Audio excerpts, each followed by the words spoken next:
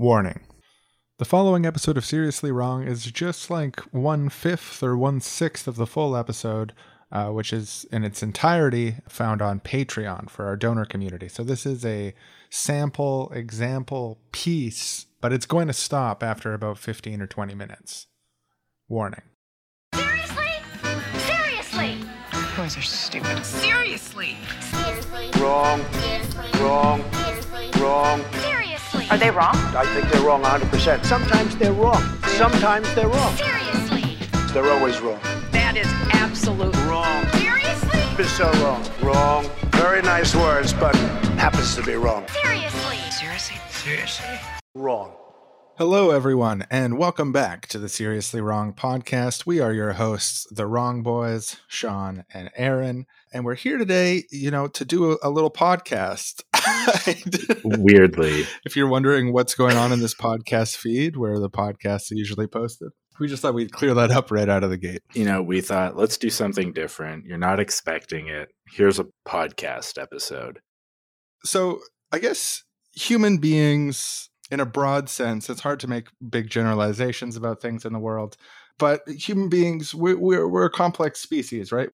We come from an evolutionary trajectory from sort of the wild nature. We're the great-great-great-grandchildren of single-celled organisms, multi-celled organisms, going up to fish.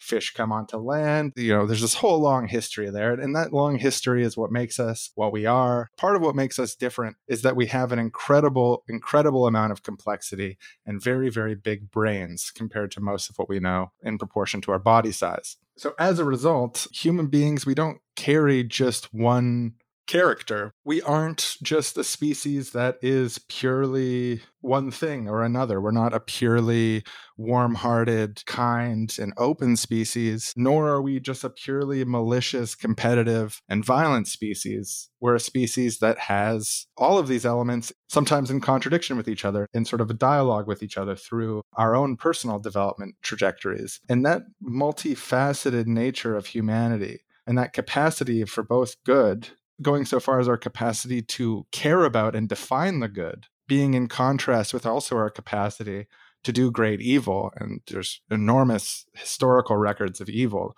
And the more I look into history, the more I find evidence of this capacity for evil. That conflict, that headbuttingness within us is something I find fascinating, something we wanted to talk about today. If you think about it, it's kind of weird that anyone would have ever gotten the idea that we are simply one way or the other. It's interesting how many histories of the world or religious sort of philosophies, or even just plain philosophies, start from these presumptions of like humans are one way and then something happens and then they're not anymore. Something comes in and causes the diversion, or I don't know.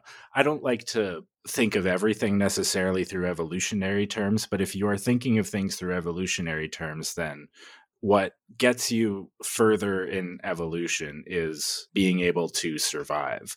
And in order to survive, it just makes sense that in different situations, sometimes doing nice things and working together and being kind and warm-hearted and caring would help you survive better. And in certain situations, acting really crappily and hurting people might help you survive better. And from what I understand, one of the biggest things that define humanity evolutionarily is our flexibility and our ability to respond to different types of situations and scenarios. So it makes sense to me that that's kind of the basis of how we act. And I feel like our everyday life also reflects this. Like you sometimes meet people who are really cool, and you sometimes meet people who are assholes. Or maybe even more accurately, you sometimes meet people who frequently act really cool and infrequently act like assholes. And sometimes it's the opposite. And there's all kinds of variation in there. I know what you mean in saying that it's sort of weird to think that humanity could be one way or another in the first place. And I almost feel the urge to think through why, when I was younger, I had this really, really strong conviction that humanity was good, that there was this goodness to humanity. And that came from, I think, a few different sources and influences, one of which is Kurt Vonnegut's writing, his sort of cynical, very warm-hearted humanism. It was like a reaction to this premise that humanity is evil and that humanity is this fallen species and that what defines humanity is the Holocaust. What defines humanity is the brutality that people can show to one another. And I always found that to be a really inadequate and I think sometimes a self-fulfilling prophecy in a way when people have this very bitter, negative view of humanity that it sort of justifies to themselves that when they behave that way, it is in line with their nature. And I recognized that, I think from a pretty young age, that there was, at the very least, the capacity for good within people, and that there could almost be a kind of glamorization, that you could have a very cynical perspective on what human nature was, and that could sort of turn into a type of glamorization where people would embrace or be able to justify aspects of themselves or humanity which needed to be corrected. And the language set that I was sort of first introduced to around this, when I first encountered this stuff, was basically to assert that no, actually, humanity is good. And you can list examples of why humanity is good. Well, there's this poor old woman who has no family, and the community came together to help her, and this sort of stuff. And there's tons and tons of examples.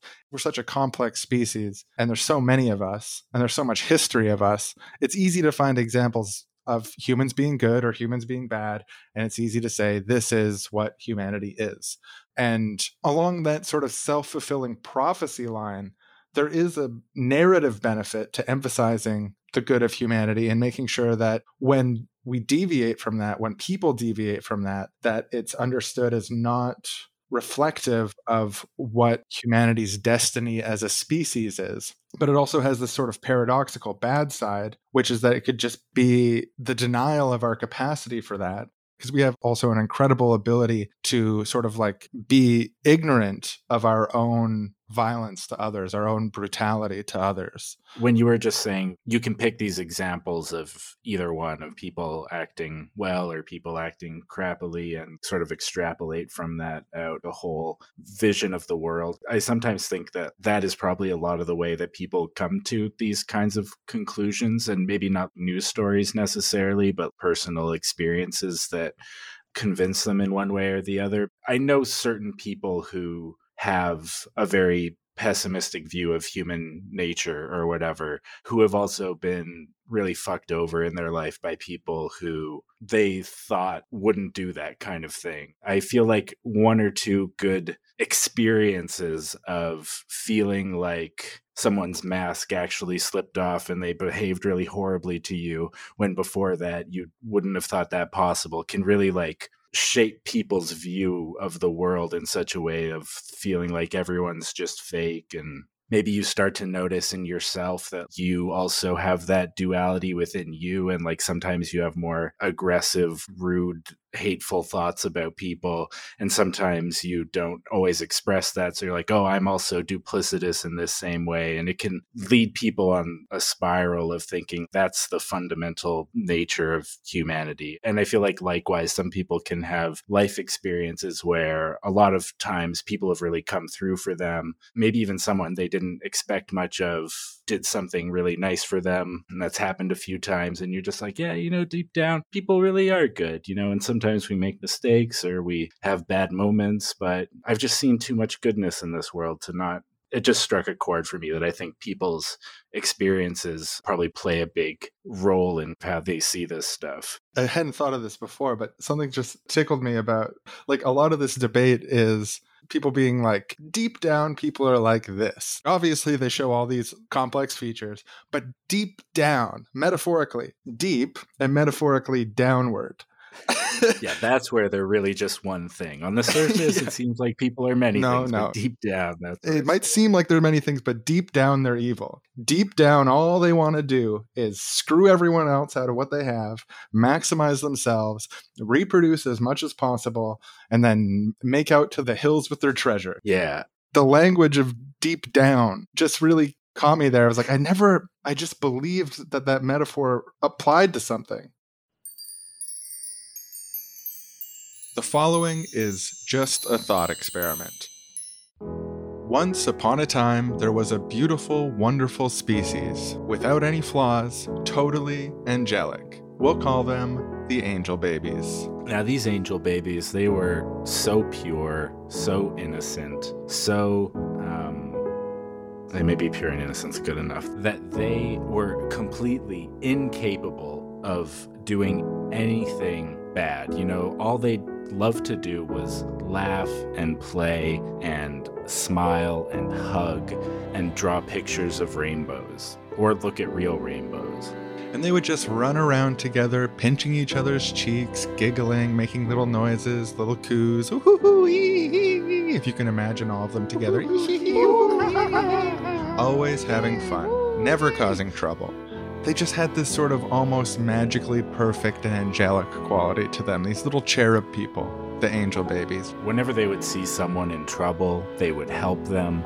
If they had a piece of candy, they would share it between them. They were always there to offer each other advice about angel baby matters. If one of them got a boo-boo, they would all line up to take turns kissing it better. Life in the land of angel babies was really, there's no other word for it, angelic.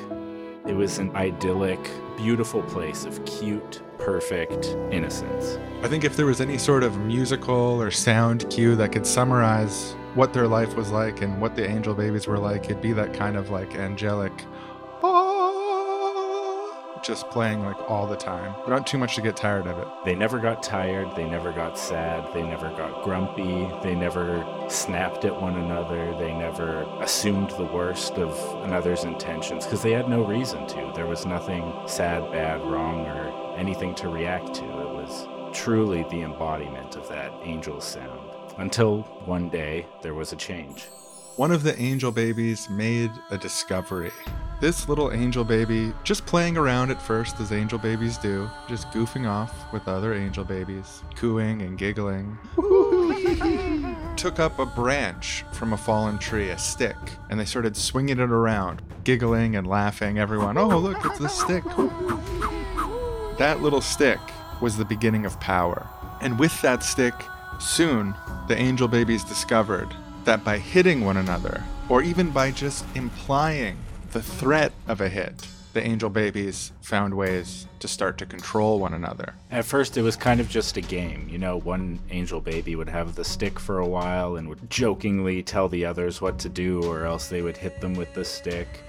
And they'd take turns, and they were laughing and playing still, but, you know, sometimes there was a little voice in the back of the angel baby's mind saying, maybe I could keep my whole piece of candy and not share it if I also had this stick and I could keep the other angel babies away. Soon it became harder and harder to get the angel babies to give up their turn on the stick, and they wanted to keep the stick for longer and longer. And so the other angel babies would have to plan together against the one with the stick in order to pass it on to the next angel baby. And discord among the angel babies was growing, slowly at first, but then faster and faster. And some of the little angel babies started to notice things happening with the other angel babies who had wielded the stick for some time. What started off as a playful joke of, oh, I've got the stick, oh, if you don't kiss my boo-boo, I'll hit you. Something began to arise among those who wielded the stick too long. It was as if the game started to play them. The role that they were pretending to be, the stick haver,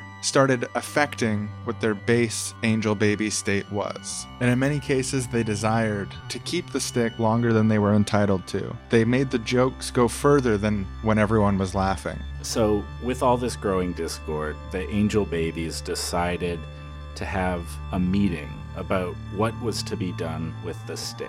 And there were many great angel baby debates, great angel baby rhetoricians giving speeches either in favor of getting rid of the stick or in favor of keeping the stick but regulating it and trying to incorporate it in a way that wasn't so damaging. And these debates raged on late into the night because it was the greatest disagreement the angel babies had ever had. Of course, when the angel babies started staying up past their bedtimes, they only got grumpier and grumpier as the debates continued. Some thought that the stick should be thrown away entirely. Others thought it should be broken into pieces and shared among everyone. But a lot of angel babies thought the stick was really kind of fun. They said, we're pure angelic angel babies. We can handle this. It is angel baby nature. Surely this stick is not going to end that. And despite some spirited disagreement, that was the decision the angel babies ended up taking on. And unfortunately, counter to what the angel babies thought, it did end it. The angel babies, the discord, and the negative incentives to use the stick for personal gain continued to affect the angel babies over time, and soon they hardened into various political factions that were planning violent means against one another, trying to be the owners of the stick. And the person who did have the stick's power in angel baby society began to grow and grow as the other angel babies became more and more afraid of ever crossing that angel baby. Until one day, angel baby society was completely unrecognizable. Every angel baby armed with a stick, never kissing boo-boos because they wanted to, always under the threat of the stick. Even the things that angel babies valued most about themselves became twisted into these unfamiliar forms, mediated by sticks, mediated by the threat. And ultimately, the attempts the angel babies made to tame the power of the stick ended up failing. And the angel babies, in the end, were destroyed by the power. The end. Of course, that's just a thought experiment. It's not a historical record of any real group called the Angel Babies. Yeah, I mean, it could be, but any similarity to any real, actual angel babies in the ether anywhere is completely coincidental and unintentional. Yeah, and with enough universes, enough parallel universes, enough planets in the galaxy, I'm sure that basic story of these angel babies would be existent in some sort of parallel universe, but it's definitely not one that we're aware of. Hey folks, this is Sean on behalf of the Wrong Boys. Just here to say that is the end of our sort of free sample of this Patreon-only exclusive Angel Babies. If you want to hear the whole thing, more sketches, conversation, and so on, join us on Patreon. For $6 a month, you can get access to not only this episode, but all of our previous back bonus episodes and all of our episodes from way back in the day that aren't all available publicly. So if you do that, it makes a big difference in helping us to continue creating the show, and we greatly, greatly appreciate it. If you have room in your heart and your wallet to help support independent content continue getting made, do sign up on our Patreon. That's at patreon.com/seriously-wrong, SRSLYWRONG. There'll be a link in the description as well. Patronage to the Seriously Wrong podcast also makes a great gift. If someone you know is a listener, hey, you can give it to them, pay it for them, and then they get the bonus episodes, and everyone's happy. And then we also get to keep on making the show. So that's a pretty good deal. I hope you all have a wonderful Saturnalia, and we'll be back in 2022 with new episodes.